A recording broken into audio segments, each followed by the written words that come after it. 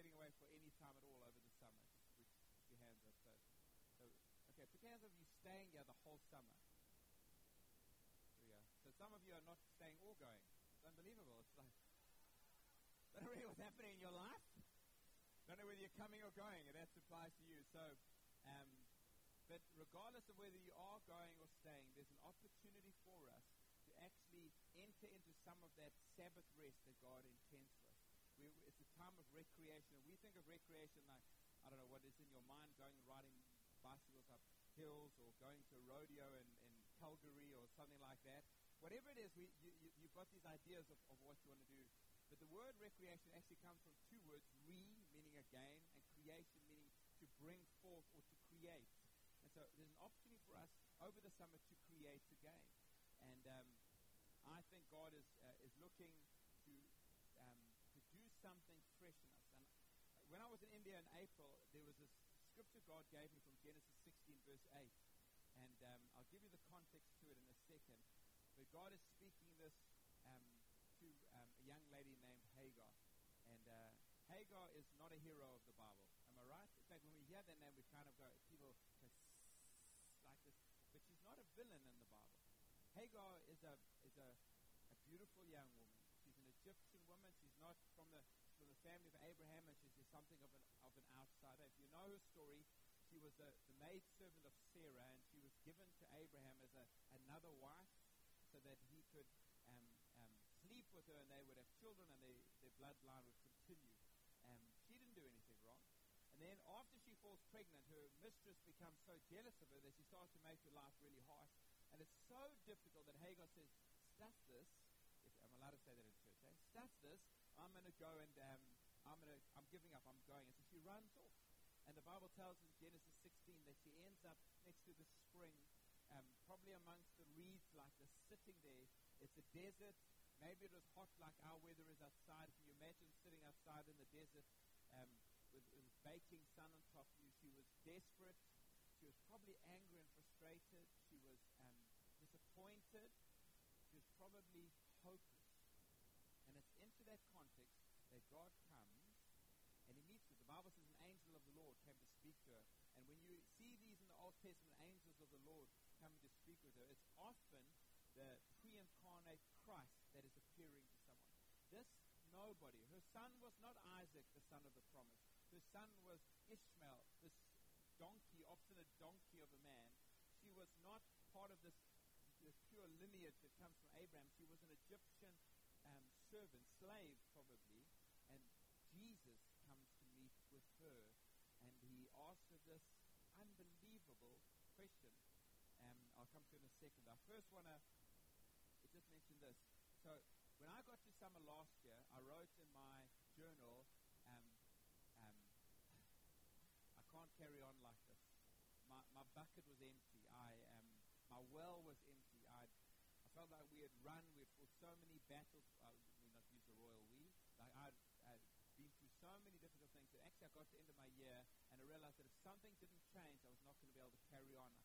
However many years of ministry that God still had ahead of me, if I was going to walk those things out with integrity and faithfulness and joy and releasing life, then something needed to change. I had, in the words of the author that I was reading, I'd become depleted. And yet the Bible calls us to something completely different. In Romans chapter 12 and verse 11, which is up on the screen, the writer, Paul says this. He says, never be lacking in zeal, but keep your spiritual fervor serving the Lord. The message says this, don't burn out, keep yourselves fueled and aflame. And here is this woman burnt out, actually. She's sitting by the reeds, and Jesus comes to her, and he asks her this question.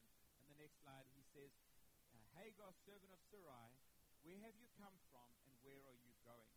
I love the King James Version. I just thought it puts it so ridiculously. Whence comest thou, and whither wilt thou go? So you need to bear those questions in your mind. Whence comest thou, and whither wilt thou go? But he comes and he asks her this. And when I was in India, this thing just sat upon me. And it's just been echoing in me. And I feel like over the next 2 weeks, we're going to answer those two questions. Where have you come from, and where are you going? We almost had an opportunity we get to assess. I know some people are leaving Dubai, not just for a break, they're actually leaving to start their lives again somewhere else. And what a great time to ask the question, where have I come from and where am I going? And even for those of us that remain here, these were the questions that I asked myself as I sat getting ready to go into my summer. What has brought me to this place? Why am I here? What is the journey that's brought me to, as I sat like Hagar in the reeds, and God in his kindness came and spoke to me, and where does God still want to take me? What is still ahead of me? And I believe you actually need to answer the first question before you can answer the second one. And so today I want to look at a few things in the small time that I have left that I think we need to look back on our journey. And the number one thing is our salvation. And I've actually, the heading I put there is my salvation. I want you to say for yourself, my salvation. That, I didn't mean it literally like that, but that's great. Thank you. I mean, more in your heart, but that's great. Isaiah 52 verse 15 says this. Listen to this. And he will startle many nations. So this is the same chapter about the one that brings good news. And he will startle many nations. Kings will stand speechless in his presence, for they will see what they had not been told and will understand what they had not heard. And I think one of the greatest challenges we face is in remaining alert to, as U.T. Peterson puts it, the magnificence of our salvation. I think one of the reasons why God does church every week is because we are prone to drift. We are prone to familiarity. We are prone to forgetfulness. And we come and we meet Christ and we're born again, and like we were singing the song, Calvary has covered it all. It's almost like as we sing that this morning, it should change everything. It should remind us again that everything has changed, that I'm not the same person I was before, that sin and shame no longer has the final say about my life. And so there's the reminder that salvation has come, and we need to look back and say, God, I'm saved, I'm born again. And it's been one of my passions for us as a church, as we preach through the different series, is to cause us as a church to think often upon our salvation, to recognize that what Christ has done will never be matched. There's an amazing song that we sometimes sing called Amazing Grace. Apparently it gets performed 10 million times a year. It's one of the most incredible songs. And it goes like this, you know the words. It says, Amazing Grace, how sweet the sound that saved a wretch like me. I once was lost, but now I'm found, was blind, but now I see. And it was written by a man, you know the story well, I think, John Newton, who was conscripted into the Navy as a young man and became a slave trader, a captain of a slave ship that was part of the Atlantic slave trade. And he has this encounter with God in 1748 where he nearly dies in a storm in the sea, and it was that moment that was probably his conversion moment. He still continued in the slave trade for years after that until in 1755 he stopped, and he actually went to become a priest in the Church of England, and he wrote this song. And I used to sing this song to my children in their bed, which is both a gift and a torture, which is the way that I sing. And I sing it wrong. No matter what they do, they're never going to be able to sing it right. And so I would sing to them, but they don't know what the word wretch means. And so I would change it to the word rubbish. It saved a rubbish like me. And it's not for us to point our fingers at other people and say that he saved a rubbish like them. He saved a rubbish like Sudge or like Vernon or a rubbish like King. No. We know he saved, like for me, he saved a rubbish like Rob. I know what God did. I know what I was capable of. I know what I had done in my separation. I know what I deserve. We have this yearning for justice inside of us, but it's so often we don't apply it to ourselves. But when we open our eyes and see, we're caught up in the wonder of God's grace. In some of Paul's letters, he speaks about who we are apart from Christ. In Ephesians 2, he says, once you were dead because of your disobedience and your many sins.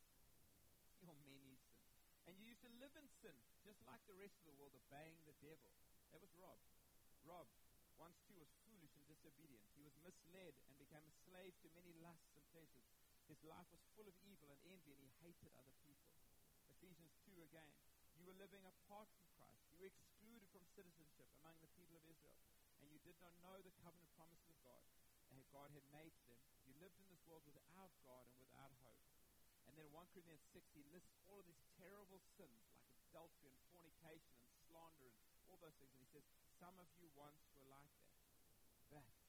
But the scriptures go on. Let's go to the next slide. But now you have been united with Christ Jesus. Once you were far away from God, but now you've been brought near to him through the blood of Jesus Christ. Some of you once were like that, but you were cleansed, you were made holy, you were made right with God. Max Lucado says this: grace is God's best idea. His decision to ravage a people by love, to rescue passionately, and to restore justly what rivals it. Of all his wondrous works, grace, in my estimation, is a magnum opus. It's an opportunity for us to stand up and applaud him. No matter what you face, friends, no matter what difficulties you go through, no matter what's led you to that spring by the side of the road, in desperation, in the hopelessness, you have to look back and say, where have I come from? I was lost, but I'm now found. I was an outsider. I'm now a son. I was standing in the face of judgment. I've now received a pardon and the gracious righteousness of God. The second thing is that we need to look back on offense and unforgiveness. Remember, we preached through Esther, and for me, one of the things that stood out about it was actually this preach on offense. I mean, there was much good stuff that came from it, but it felt like this had a real prophetic importance to us, and maybe specifically to us as well of life, but generally to the church. Offense is a killer in our lives, and you remember the story of Naaman. He's back with his family. He's recounting all the incredible things that are going on in his life. He's just been promoted to the HR director at EMAR. He's got a Bentley and a Rolls Royce and a Ferrari. He's got a house right next to Sheikh Mohammed. I mean, life is great. And Sheikh Mohammed's inviting him to teas at his house. And he comes home and he says, but I can't enjoy any of this while this man Mordecai is still alive. And I spoke about the fact that offense robs us. It robs us and it turns us actually into a puppet in the hands of the devil. And it may feel like, Rob, you're being a bit dramatic about this. I want to say I don't think I'm being dramatic at all about it. Offense is a killer. Offense is a killer in marriage. Offense is a killer in the workplace. Offense is a killer in the church of Jesus Christ. And God makes no provision for it. There's no way in the scriptures where God says to us it's okay for you to hold on to offense, to hold on to unforgiveness towards people. And I quoted at the time this song by Jason Upton, which is the next slide, that it's a holy thing to be wild and free. And Jean mentioned when we were in somewhere in Africa, we were bouncing between Malawi and Mozambique as we were crossing borders, and I put some music on. The sun was kind of setting. We're driving through Africa. It was an amazing moment. And this song came on, and Jean said, oh, that's the song that you preached about, that you mentioned in your preach. It is a holy thing. Friends, we most reflect God. We most reveal his glory when we are wild and free, when we are not under the chains of offense. And you've got to remember that when offense comes to you, you are bound up by the chains. You think you're trying to get justice. That person has done something wrong to me, but we are the ones that end up bound by it. And the way to break that, the Bible makes it so clear. I love it where it says in 1 Peter 3, this is the command to us. Now think about people that have hurt you and offended you. And think about it in your marriage. Because when you read the scripture, you're thinking about somebody like an ancient Assyrian that's coming to capture you and kidnap your children or something. Think about your wife. Think about your husband. Think about your children or your parents. Don't repay evil for evil. Don't repay evil for evil. Don't retaliate with insults when people insult you. Instead, pay them back with a blessing. This is what God has called you to do, and he will grant you his blessing. Luke 11 verse 4 says, forgive us our sins as we forgive those who sin against us. People have sinned against us. They hurt us. You've got every right, humanly speaking, to be offended.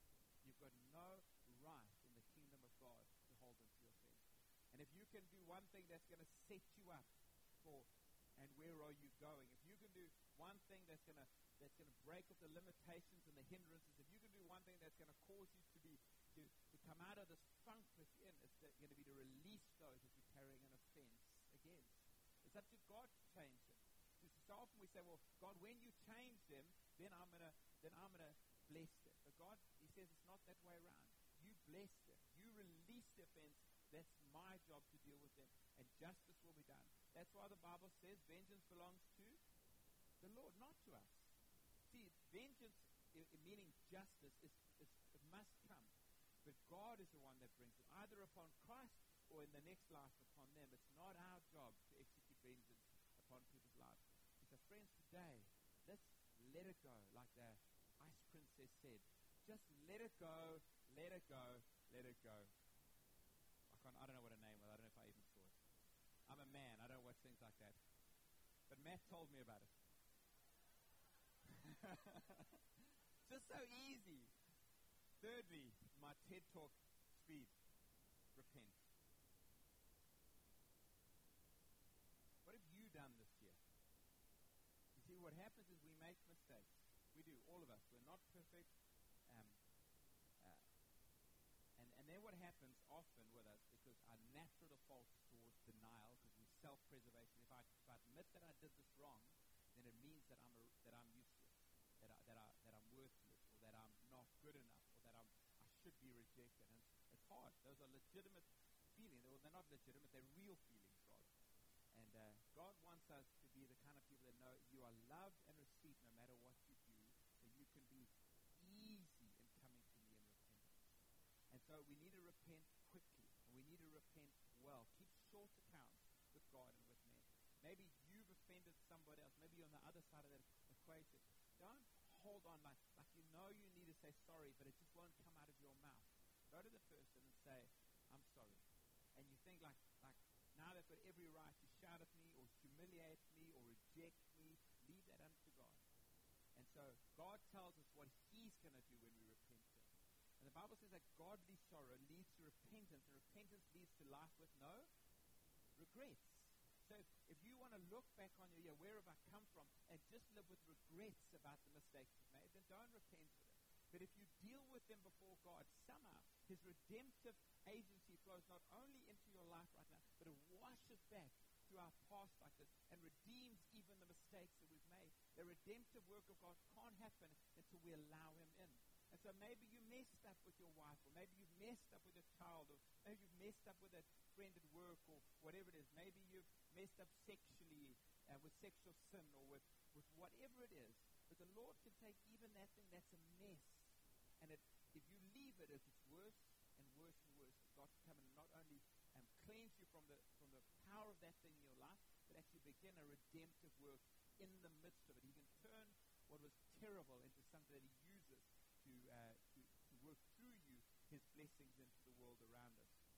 And so remember these things, that our mistakes and our sin don't alter our identity. Matthew phoned me the other day. He told me about something that happened at school. He arrived at a school function, and somebody gave him a slush puppy, and he had a couple of sips of it. And then he said to the guy, this thing tastes different. What's in here? He said, no, there's a bit of vodka in here. So Matthew put it down and in the matric room. And anyway, the next day, a whole herd of them are pulled down together like this. They're going to get punished. And so Matthew phones me, Dad, I just want to warn you that this has happened. I said, my boy, if you're telling me the truth, because I don't always assume that they are, knowing myself and how I was growing up, I said, if you're telling the truth, you've done nothing wrong. From me, you're going to receive nothing. Just don't worry. Whatever. If punishment comes your way, you're going to need to take it like a man, because you allowed yourself to be caught in it. Just take it. And nothing he does can alter his identity as my son. Nothing. He's my son.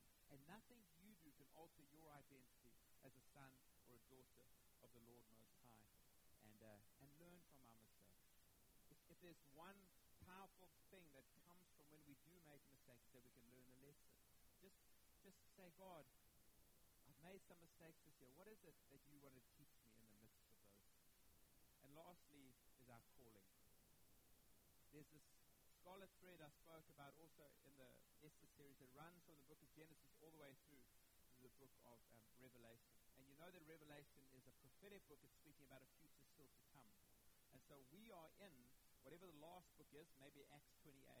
I know it's not the last book, but the last story that we read the narrative, to the book of Revelation that's still to come. We're in that Acts 29 story that's being written. It's been written for 2,000 years. We're living it out that scarlet thread still runs through our life. And this command is not for 12 extraordinary men or 11 extraordinary men that stood with Jesus and some others as he was ascended and he gave this command. This command is for all believers in every age, and it's for you. So if you know, if this is the command for your life, go and make disciples of all nations. That's not special command for some Christians. It's a command for every single Christian. And so you are called. And over the year that's gone by, God has been speaking to you about the call upon your life. And I loved going on the trip with Srikant and Jean and Tomsy. Tomsy's left us apparently. He's spending some of his on holiday now. And with Vladimir as well. And I love watching what God was doing as he began to ignite the flame of the call in their lives. And friends, we think we have a choice regarding the call of God. There have been some times over the years where my wife has said to me, maybe we should do something else. And there's times I've laid in my bed and I've thought to myself, let me do something else. I mentioned to you about the moment, don't hiss now, okay, I know 11:30 is coming up, but that one's wrong. It's 11:27, okay. Apple what? Just tells the truth, okay. I was 3 minutes. And I would lie in my bed and I would say, God, this is too hard, or this. And our calls are all different. I'm not expecting you to walk in my call, but God has spoken to you. I'm absolutely convinced that people know what the call of God is. The question is, are they willing to step up to the call of God? Are they willing to do what He's called them to do? Sometimes it's in the marketplace. Sometimes it's amongst our family and our friends. Sometimes it's in the ministry. Sometimes it's an evangelist or whatever it is. However God calls us, He calls us. And I feel like God reminds me as I lie in my bed, the reason I called you was because there are going to be times when it's hard. And the thing that holds you is the call of God. And I love what Os Guinness says about the call of God. He says, thus for followers of Christ, calling neutralizes a fundamental position of choice in modern life.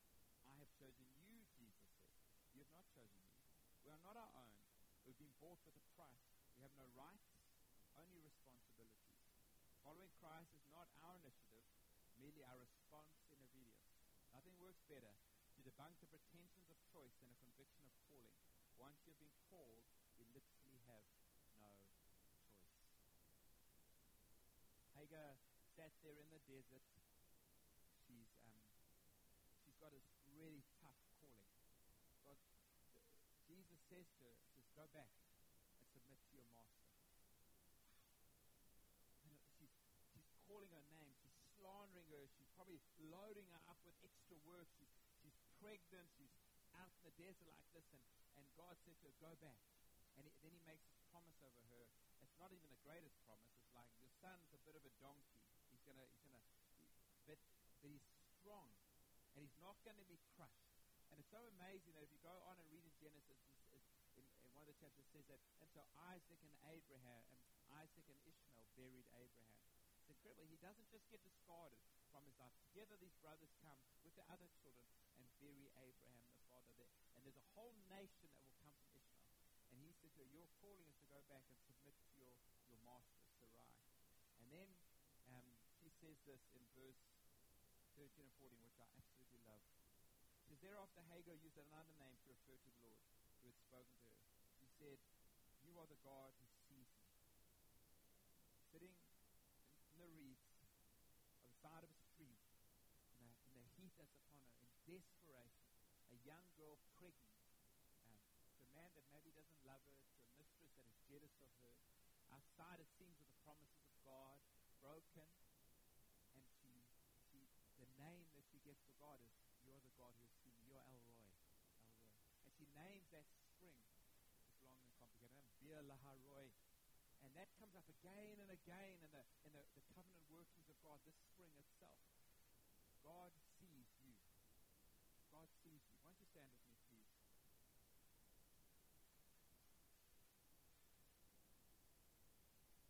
Can't cough. I finished.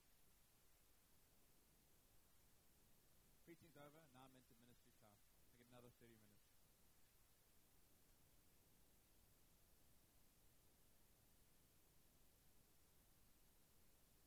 Okay, why don't you come play the keyboard for us?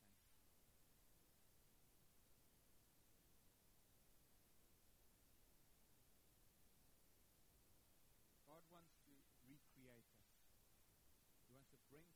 again in us. And maybe this preach today in its speed is kind of like a picture of our life here in Dubai. Things just happen all the time. People ask me, can you rest in Dubai? I don't know what it feels like for you. It feels like even when I take time to rest, it feels like I'm resting on a high-speed train. So you kind of go, and you look out the window and it's like this. I remember arriving here, and we were staying at the Gloria Hotel for a couple of weeks when we first arrived. I couldn't sleep. I'd be out in the balcony at 3 in the morning, and that Shanghai Road was just packed with 4, 3 in the morning, 4 in the morning. Doesn't matter what time of day, the city just goes. And we can catch that rhythm in the city. We just go, go, go, go, go, go. Our temperament is and if you are staying or if you are going over the summer, take some time. Get yourself a journal. That was honestly one of the things that helped me the most. I had journals before, but I filled them with junk. Like notes about meetings and this. I kept this journal. I wrote it like this. I hope that one day my children will be able to pick this up and read it. I didn't write every single thing that I thought in there. Close. We had to record my journey. We had to write down my prayers. As God began to speak to the scriptures, I'd write them down, and then I would create it. I'd create space and like a note, go back to this. There's something here. I haven't figured it out yet. And I'll turn back to my journal again. I'll go back to that space and I'll write some extra notes. But once this, where have you come from? What is it that's brought you to this place? And maybe you're firing, and I really trust in God you are. But it's likely at the end of a busy year in this city that there are some nicks and knocks in you. And my prayer today is that God would use this time over the summer, and I'll pick up on another aspect of this, where are you going next week, but He would use this time over the summer to put some filler inside of us, to put some water into the dry places, to fan into flame that is perhaps that flame has got quite small. I said to Linda yesterday, I said, how do you love Jesus? What does He look like to you? I said, is He like a husband to you, or a lover, or a friend? What is He to you? It's the fundamental question. How do you love Jesus? And I said to her, honestly, for me, Jesus was beautiful. Ethan would die if I say this, but I watched Ethan play soccer, and this young man, 14 years old, doing a thing he loves, this big smile on his face, and his chest full of sweat, and his hair flying, and my boy is beautiful. He's doing what he was made to. Jesus is the perfect expression of a person doing what they're meant to do, being who they're meant to be. He's never anything other than that, and He is beautiful to me. I long to be in His presence. I long to gaze upon Him for who He is. He's strong and faithful and kind. And over this season, let Him wash religion away and performance away and failure away and mistakes away. Let Him not even remind you who you are. Take a little bit less time focusing on us and turn our eyes towards the King. So Jesus, you are beautiful.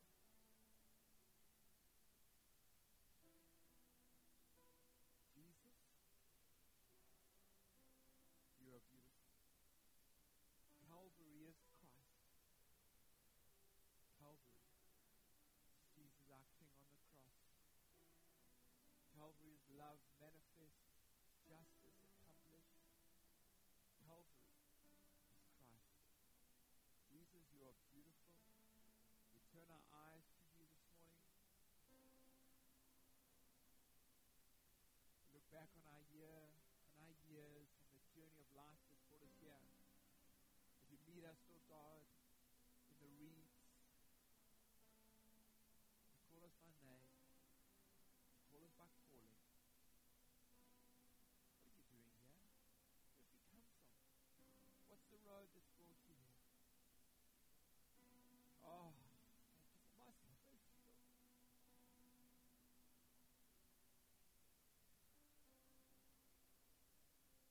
Don't deserve it enough. I'm not better than one man that has